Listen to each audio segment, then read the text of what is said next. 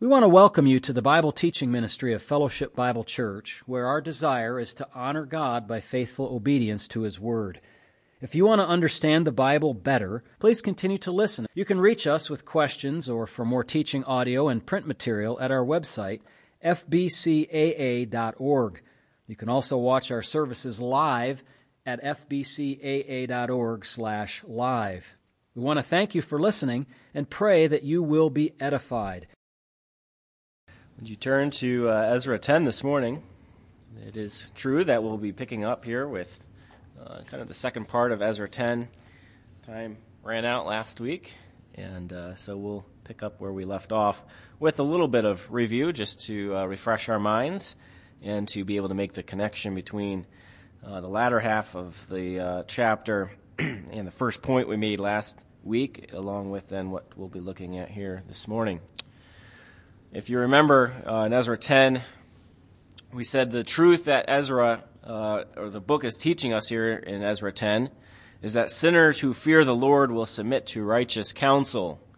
And we considered that last week through the example of the Israelites who had sin in the camp, as it were, and were living in sin by their intermarriages with pagan wives, husbands. We worked through that explanation of that last week. We're not going to do all of that again this morning, but we acknowledge the fact that not only was this act of divorcing these wives permissible, but necessary in order to restore covenant faithfulness. And so we can't just broad swipe every situation of divorce that's mentioned in Scripture and take it as prescriptive, if you remember us talking about that last week. This is a description of something that happened in the Israelite nation.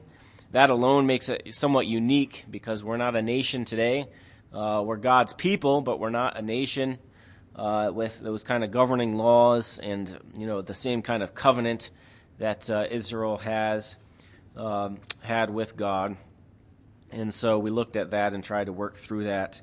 And I'll mention a little bit about that again here this morning, perhaps to help clarify in your mind. But we did say, according to 1 Corinthians 7, that if you are married to an unbelieving spouse, you're not to divorce them. Paul tells us that clearly. You can have a sanctifying effect on them, and by God's grace, they can come to know the Lord. And then you will be equally yoked as one, as God has desired us, required us to be.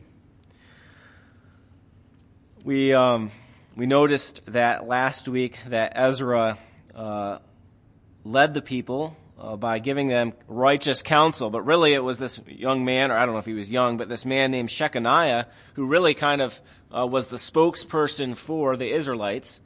Upon them gathering together around Ezra at the temple, he spoke up, he chimed up and mentioned a kind of proposal that they should separate from their wives and to restore that covenant faithfulness.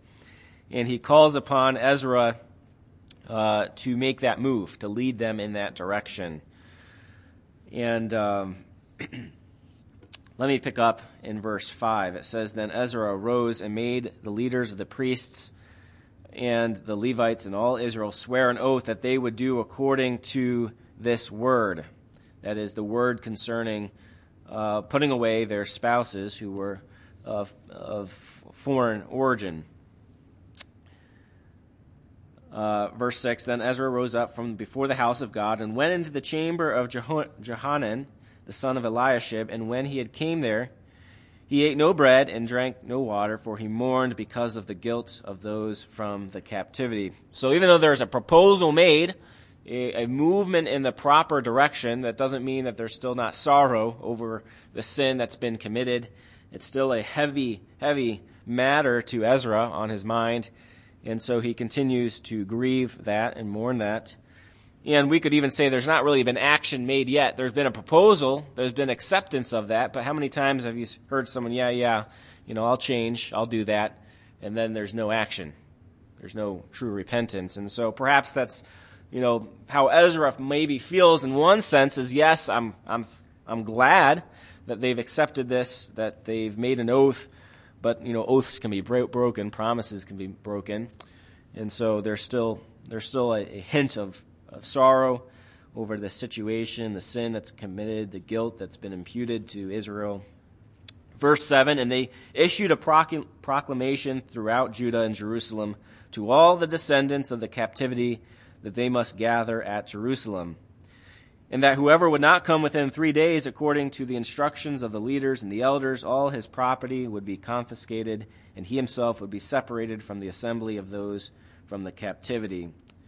So all the men of Judah and Benjamin gathered at Jerusalem within 3 days. It was the 9th month, on the 20th of the month, and all the people sat in the open square of the house of God, trembling because of this matter and because of the heavy rain. This morning I want us to look at really verses 12 to 17, but kind of starting back here even in verse 9, really, and consider the truth that not only sinners who fear the Lord respond or submit to righteous counsel, but also sinners who fear the Lord will respond righteously. And we see that example in the Israelites in this particular situation. Look with me at pick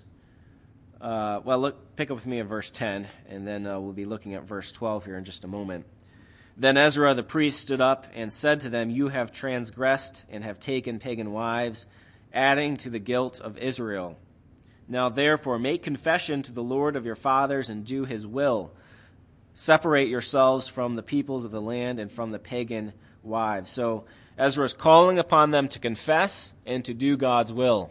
That is really what repentance is. It's confessing your sin. It's turning to the Lord and saying, "I will do what you've commanded me to do, and I will abstain from those things which you've prohibited me from doing." And so he's calling them to repentance. That's, as we said last week, a good pattern for us as we call others to do the same, or perhaps it's necessary in our own lives as well. Then verse 12, then all the assembly answered and said with a loud voice, the idea being all with one accord. They were all in agreement. They said, "Yes, and as you have said, so we must do." The response that they give here reveals the people's intent to submit to the righteous counsel of Ezra, as we talked about last week. And I think their swift response shows awareness, not denial of their transgression and guilt. They didn't hem and haw and say, "Well, it's not really like that. Let me explain what really happened." No, they admittedly say, "Yes, as you have said, we must do." I'm sure their righteous response here must have caused their spiritual leader, Ezra, great joy. Don't you think? To have that kind of response, how often do we desire that but don't get that, Perhaps with someone we're working with, perhaps, even your own pastor at times, or you to a child that you're trying to help come along in the things of the Lord. Hebrews 13:17 commands the church to obey its leaders and submit to them. But it also says, willingly submit, obey, because when you don't, what does it cause? It causes them to groan. And we shouldn't be that way for our spiritual leaders. We should cause them great joy, and we can do this when we obey and submit to their leadership. When people are not walking righteously nor willing to listen to counsel, it pains the leadership of the church, or it pains a parent. It pains a mentor, some kind of spiritual mentor in your life. And as Hebrews 13:17 says, it's unprofitable for the church when it doesn't submit and obey. So we take that command seriously. Now, despite their willingness to do as they had been commanded, the people acknowledged that the conditions made it somewhat difficult to resolve the issue on the present occasion.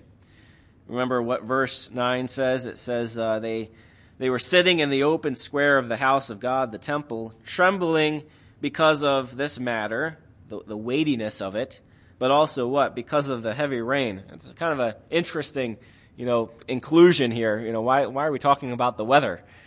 Well, I think it demonstrates that, this, one, it was a heavy matter, but two, it's a solemn occasion, and it's kind of a somber occasion. There's, it's probably cloudy, the rain's falling. Imagine kind of, the weeping that's going on as the rain's falling. It kind of just puts you into the situation here that it's not a happy sunny day. It's a heavy matter. And the rain isn't making it any easier on them or on kind of coming to a solution here. Verse 13 tells us, the people respond, they say, "But there are many people, it is the season for heavy rain," and it was raining, "and we are not able to stand outside, nor is this the work of 1 or 2 days, for there are many of us who have transgressed in this matter." So we see a willingness to obey, but a kind of practical acknowledgement that this isn't going to happen in a day or two, and the weather, isn't really working with us here. And there's many of us who have transgressed in this matter. So let's give this some thought. The people admitted that they had greatly transgressed in verse 13. Some sins have little consequences and quickly are a thing of the past. You can deal with the problem and you just kind of move on. At the same time, there's other sins that take much longer to work through. Some sin pattern that needs to be dealt with, regularly. Maybe you need to meet with someone to deal with it. Maybe, just continual accountability. Maybe simply the consequences aren't just swept under the rug. They take a long time to deal with. They affect other people greatly. And I think that's one of these situations. Not only were there many people who had transgressed, so the process is going to take a long time, but there also needed to be time to deal with it properly. We're not just talking about, the sin of lying here where, yes, it kind of affects other people. Maybe it breaks down trust. We're talking about marriages here. Real people, a man, a woman, and even children. So to deal with this matter wasn't going to be, a day or two. There needed to be a time to deal with all of this and for it to be done well. I don't think, I'm kind of getting ahead of myself here, but I don't think Ezra was simply thinking, let's deal with this today and your wives are out tomorrow. No, that's not consistent either with the character of God. There's compassion. There's kindness. There needed to be some time for plans to be made for the broken situation here to provide the needs for the spouses that were leaving, the children that were being torn in a sense from one parent to go with another. So as we say, then consequences come from sin, and it's never easy. This was the right decision, this is the right act, but it wasn't easy either. The consequences were great. It would take some time, more than a day or two, they admit, to deal with the issue properly. And a delay of time would not only permit an orderly process by the hands of the officials, but also, as we said, it would give time for the families to kind of, create a plan. What's going to happen here? How are we going to deal with this? Everyone who had committed the sin of intermarriage was to come at an appointed time. Look with me at verse 14, what Ezra records here. He says, the people respond to Ezra and they say, "Please, let the leaders of our entire assembly stand, and let all those in our cities who have taken pagan wives come at appointed times, together with the elders and judges of their cities, until the fierce wrath of our God is turned away from us in this matter." So we see here really the objective here is that not just simply to get things in order, but there is a real moral issue going on here. They recognize God's wrath was upon them in this situation, and in order for that to be averted, they must obey Ezra's command and deal with the issue properly. So the elders and judges of each city were to come to Jerusalem. You wonder, why that? Why not just let the priests who were in Jerusalem deal with, every situation here? I think one of the reasons being is that, when the leaders and the officials of each individual city would know the circumstances of each situation. They know Joe Smith and they know his situation. The person in Jerusalem, the priest in Jerusalem doesn't know, Joe Smith, he doesn't know the particular situation going on here. And why is that significant? I think it's because as they dealt with each particular situation, and they did do that, they probably met with each couple and walked through the situation, sought to understand what's going on. One of the reasons being, I think, is because not necessarily every marriage was a illegitimate or unlawful marriage. What do I mean by that? Maybe that kind of is contrary to what I said last week. But what I think is maybe going on here is that there's situations maybe like the situation of Boaz and Ruth. Remember, Ruth is a Moabite. She was of pagan origin. But remember what happened early on in the chapters of Ruth when she's returning with Naomi? You remember the kind of proclamation she makes, if I can put it that way? My God will be, your God will be my God, your people my people. There's a conversion going on there, a coming into the community of the people of God, so that she is now, in all really respect, a Jew who's following the God of the Israelites, Yahweh. So there could be instances like that here, where yes, from kind of the outside perspective, they're a pagan wife because they're of Moabite origin. But when you kind of get together with them and talk about the situation, they may have come to find out that, well, indeed, this woman, this man, is actually now a follower of Yahweh, and therefore, would make it no longer an unlawful marriage. Supposing that kind of conversion happened, hopefully, prior to the marriage. Maybe that wasn't the case, but that would be the ideal situation. So we can see in this passage a concern for justice to be served properly, not just broad swiping the situation, all of them all together, but really knowing each individual situation in order for justice to be served properly. But more on that later, kind of like we just talked about here. So the additional time would also permit the people to make necessary arrangements for their spouses and children who were to be sent away. As we said a moment ago, I highly doubt that Ezra's intention was for the women and children to be kicked out onto the street. Whatever, go your way, fend for yourself. Such a course of action would be inconsistent with God's character.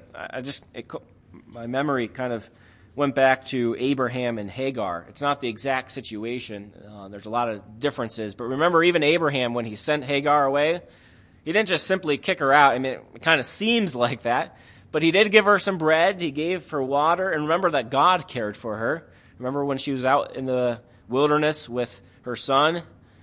God, comes to her through an angel, and he points her in the direction of water. He provides for her. He's compassionate upon her. And so we, I think, can rightly presume that Ezra's concern was consistent with God's character, who was equally compassionate on those who were, sent away, as it were, who didn't have the watch care of a husband or some other person to care for them. But of course, the text simply does not tell us what happened to those who are sent away. I think there is some purpose in that. So that, yes, hopefully there was some happy ending, but also to emphasize that there is no really, there's always consequences to sin. And really, can all repair be made? Not necessarily in every situation. And so it's a heavy matter, indeed. So although the text doesn't tell us what happened to those who are sent away, we may consider the fact that they journeyed back to their homeland and back to their father's home. Remember, that's what Naomi told Ruth to do, along with her other daughter-in-law, to go back to the care of her father. And of course, we know she didn't do that, and that was a good outcome for her. But perhaps that was kind of what happened here. Went home to their father's household, and very likely was remarried eventually to some other person of their homeland. We don't know. It's only speculation. course, whatever the case may be, divorce is, of course, always messy. It affects our vertical relationship with God and our horizontal relationship with others. Sin always has consequences. And as we see in verse 14, divorce incurs the wrath of God. It disrupts families, strains relationships, creates financial burdens, brings heartache, and hurts, or we could even say victimizes children. It's never easy. Of course, as we saw in, where is it? In verse, here it is. Verse 13. But there are many people, it is the season of heavy rain, and we are not able to stand outside, nor is this the work of 1 or 2 days, for there are many of us who have transgressed in this matter. And so they call the leaders to come, and the elders and judges of their cities, until the fierce wrath of our God is turned away from us in this matter. So they were very cognizant of the fact that God's wrath was upon them, as we've said already. A similar situation is seen in Joshua 7:1, where there's a recognition that they've invited the wrath of God by their sin. God's wrath is upon them. So their proposal concludes with a moral objective. By responding righteously in this situation, God's wrath would be averted. And that was their goal, their aim. Really, this is in an individual sense, but really also in a corporate sense. Guilt had been imputed to the nation of Israel's account. And this was the only way for that to be undone, if I can put it that way, was by a confession of the sin and a acting righteously by putting away these wives. In addition to repenting, though, the law specified that even an unwitting breach of the law created guilt and required an atonement. And so we see even in verse 19 that it says, and among the sons of the priests who had taken pagan wives, the following were the sons of Jeshua, the son of Jehazdak, and his brothers, Maaseiah, Eleazar, Jerib, and Gedaliah. And it says, and they gave their promise that they would put away their wives, and being guilty, they presented a ram of the flock as their trespass offering. So along with the repentance, according to the law, there was also a ram offered as a trespass offering. And in a real sense, this removed the guilt that was upon the nation of Israel. And it caused them to be in a right relationship within the covenant community. We see in verse 16 that all except for 4 men agreed to this course of action. They'd all made the oath, all agreed to the proposal that we'll turn away from the sin, we'll put away our wives, but we see here that there are 4. Verse 16, it says, then the descendants of the captivity did so. Back up to verse 15. It says, only Jonathan, the son of Ahasel, and Jehaziah, the son of Tikvah, opposed this. And Meshullam and Shabbathai, the Levite, gave them support. I take that to mean they gave support to Jonathan and Jehaziah, and that they opposed this idea. Now, how do we take this? It may be that they were voicing their objection to the specific process of dealing with the issue, but supported the basic idea. We're not opposed to the idea that we need to divorce these wives. We're just opposed to the method of dealing with the situation. That would be giving them some credit, and that may be the case. On the other hand, perhaps, they too had, intermarried with pagan wives, or they had, family members who did that, and so there's some kind of, biased situation here, and they're, unwilling to proceed because of how it will affect them or, those close to them. Of course, none of their names are mentioned on the list in verses 18 and following, so it may be that they didn't indeed marry these pagan wives, and they just simply were objecting to the overall the specific process. Well, in verses 16 and 17, we see they agreed upon the process, and they put the process in action. It says then, in verse 16, then the descendants of the captivity did so, and Ezra the priest, with certain heads of the fathers' households, were set apart by the fathers' households, each of them by name. And they sat down on the first day of the 10th month to examine the matter. And again, I take that to be they examined each specific situation. Verse 17, by the first day of the first month, they finished questioning all the men who had taken pagan wives. So here we see the specificity of interviewing, if we can put it that way, each individual situation. Their act of obedience described in verse 16 can be described as a righteous act. What do I mean by that? To turn away from sin, to repent, is a righteous act. That's not just kind of getting yourself back to zero. God is pleased when we repent. That is if I can put it that way, a good work. Not in a salvific kind of way, but repentance is a righteous act. It pleases the Lord when we respond in repentance. Of course, not that we are doing it in our own strength, but by the Holy Spirit's work in us. But nevertheless, God is pleased. And so we see then them responding righteously. That's what I mean by this. I think what Ezra is trying to convey, that their act of repentance is a righteous act before God. It is pleasing to him. And it is by this that they find forgiveness. So Ezra selected men, presumably men who had not sinned in this matter, to examine each individual situation. We see the process took about 75 days to complete. And this figure then gives us, if we compare with the list from 10:18 and following, and we add up the number of men who had committed this sin, we see then that they dealt with roughly 2 cases per day. That might be somewhat surprising. You might think, well, couldn't they have gotten through 10 or 20? How hard is this?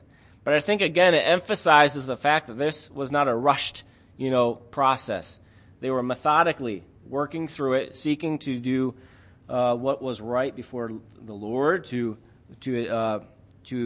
judge properly and to not, presume upon things or, again, just take the situation very seriously.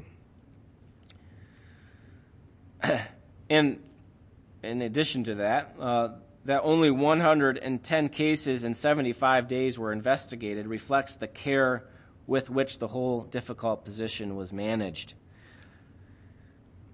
Now, we have seen through the book of Ezra that lists are important. We saw a number of them all the way starting back in, chapter 2 and other lists. Why all these lists, or why this list specifically? It's not the kind of list you want your name to be, to make your name in this kind of list. Being called out for the sin that you've committed.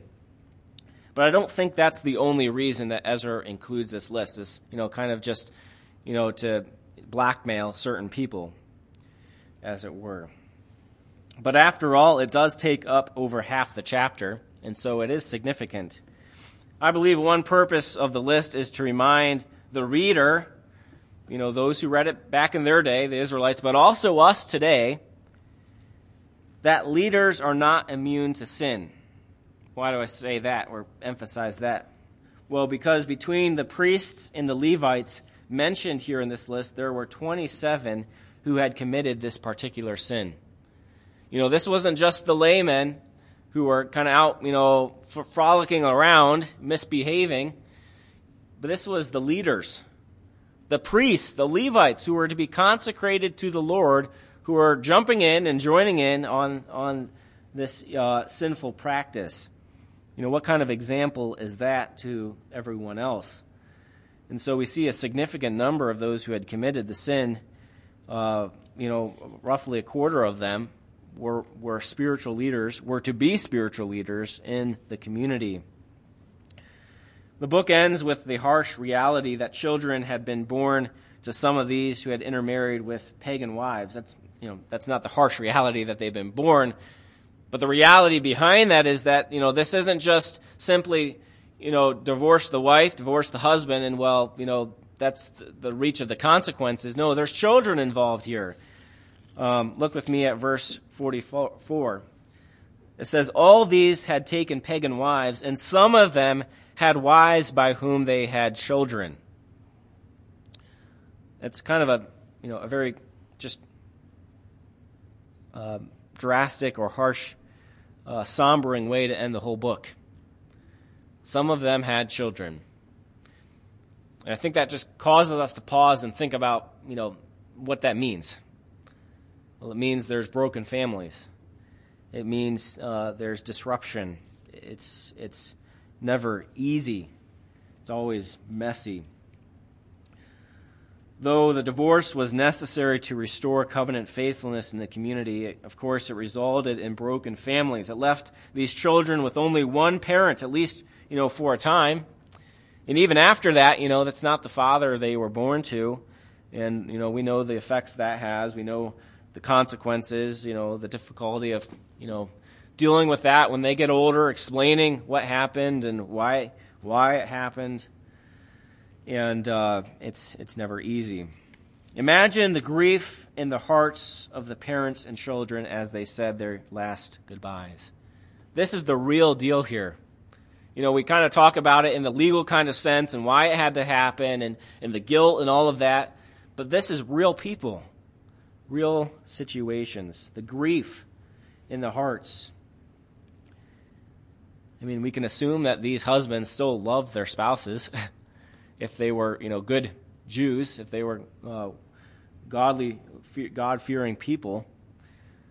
Yet they knew that, this was the necessary process that had to happen. But not just imagine the grief in the hearts of the parents and children. Imagine how, too, the whole matter grieved the Lord. I think it grieved the Lord to see husband and wife separate. Necessary, but God has those, emotions too. How it would grieve the Lord. The whole matter, not just them leaving, but just all of it all together. Sin ought to grieve us in light of the fact that it grieves the Lord and all of its consequences with it. So today, may we consider the fact that just as sinners who fear the Lord respond righteously, we see that in an example of the Israelites, we too should have that same attitude. We sin all the time, unfortunately, right? But if you fear the Lord, and I pray you do if you're a born-again believer, you too should respond righteously in any particular situation you find yourself in sin. Follow the example of the Israelites. Respond to righteous counsel that is grounded in the Word of God. That is what righteous counsel is. You can't find any other kind of righteous counsel but that which comes from and is rooted in the Word of God. So it may be by your own reading that you counsel yourself. But it may be that someone else comes into your life who knows God's Word, a pastor, a parent, a friend, who gives you righteous counsel. How do you respond to that? Do you submit? Be like the Israelites who did, willingly, quickly, with an awareness of the guilt that they had, that was imputed to their account because of their sin. And also, then, if you find yourself in that situation, respond righteously. That is, repent. Turn away. The Israelites could have easily said, but listen, you see all the consequences this is going to, create. You see the process. It's too hard. It's going to take too long. It's not worth it. God will overlook it. Let's just kind of move on. Sin has to be dealt with all the way to the core. Otherwise, I think we know what happens. It quickly grows back, and maybe even more extensively. And so we need to deal with it properly and thoroughly. Think this morning how you can respond in the same way. Just some additional application, though, as we close this portion, but also the whole book of Ezra. I want to note just a few more things this morning. this particular episode shows the danger of moral and spiritual apathy. When you don't follow the Lord, and when you kind of begin to walk your own way, it has devastating consequences. It not only shows the danger of moral and spiritual apathy, but the importance of maintaining the identity of the believing community in a pagan world. And that's kind of their situation in Israel. But today, we have a somewhat similar situation. We're not the nation of Israel, but though distinct from Israel, Christians in a similar manner are called to be in the world, but what? Not of the world, right? We are set apart. We are, we are God's chosen people, a royal priesthood in that sense, in a spiritual family kind of way. A common theme in the Old Testament is God relenting from his anger when people repent of their sin. We see that all throughout the Old Testament. And the prophets often calling the people to repent. And if they do, God will relent. We see that even of pagan nations like the book of Jonah. God, remember what Jonah says? I knew you would do this. As if that was bad, that God would relent. But today, those who are living in disbelief of Christ are under the wrath of God. They are under God's wrath at this very moment.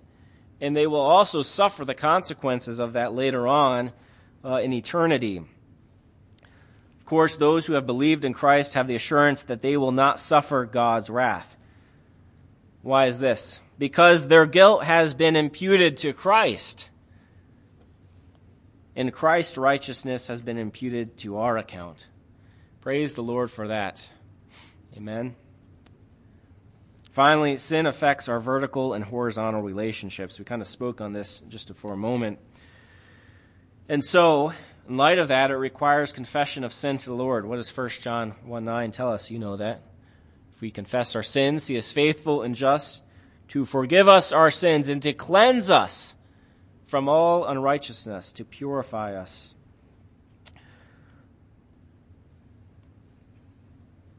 So we must confess our sin to the Lord, and also confess our sin to those who have been wronged by that sin, to make reconciliation with those people as well, with those horizontal relationships. Sin results in consequences that are not easily escaped. In the case of divorce, can you really ever escape all the consequences? At least in this life, not necessarily. But let's extend the illustration beyond divorce. I know that's the situation here in Ezra 10. But what about marital unfaithfulness? What about deceit? What about drunkenness, sexual impurity, anger, violence? What if someone takes another person's life? Can you really undo the consequences of that? No. What if you, take someone's life in a drunk driving incident? What if you are continually deceitful? The trust that breaks down and the length of time it takes to repair that. All these sins affect not only our relationship to God, but others. Of course, God will forgive us if we truly, are repentant and turn from that sin. And we are commanded to forgive others. Ephesians 4:32 tells us this. But, we can't force others to forgive us, can we? And so you may live your entire life, be what it may, not as it should be, but you may live your entire life with someone refusing to forgive you for a sin you've committed. That's sometimes the consequences of the sins we commit, despite the fact that they should be forgiving. It may be some time before the consequences are fully eliminated, and it indeed may be the case that they're not fully eliminated until eternity, when all sin is gone and when we are with God. And at that time, we don't have to worry about some of these things. But the reality is, and as starkly as Ezra 10 finishes, there are consequences. Yet by God's grace we can find forgiveness, and we can trust and have assurance in the fact that Christ has paid for those sins. We're thankful for that. Let's close in prayer this morning. Heavenly Father, as we close, may we be reminded, Lord, not of only the somber aspects of what we've seen here in Ezra 10, but, Lord, the exemplary attitude and actions of the Israelites. When confronted by their sin, they submitted to that righteous counsel and responded righteously. May that be our attitude. May you help us as we seek to guide others into a similar course of action in whatever sin they may be in. And Lord, whatever sin that perhaps is in our hearts today, may we not look for excuses or try to justify anything, but simply have the kind of mindset that the Israelites had when Ezra confronted. They simply said, yes, we will do as you said. Lord, may we be submitted to your word in that like manner, we pray, even today, in Christ's name, amen.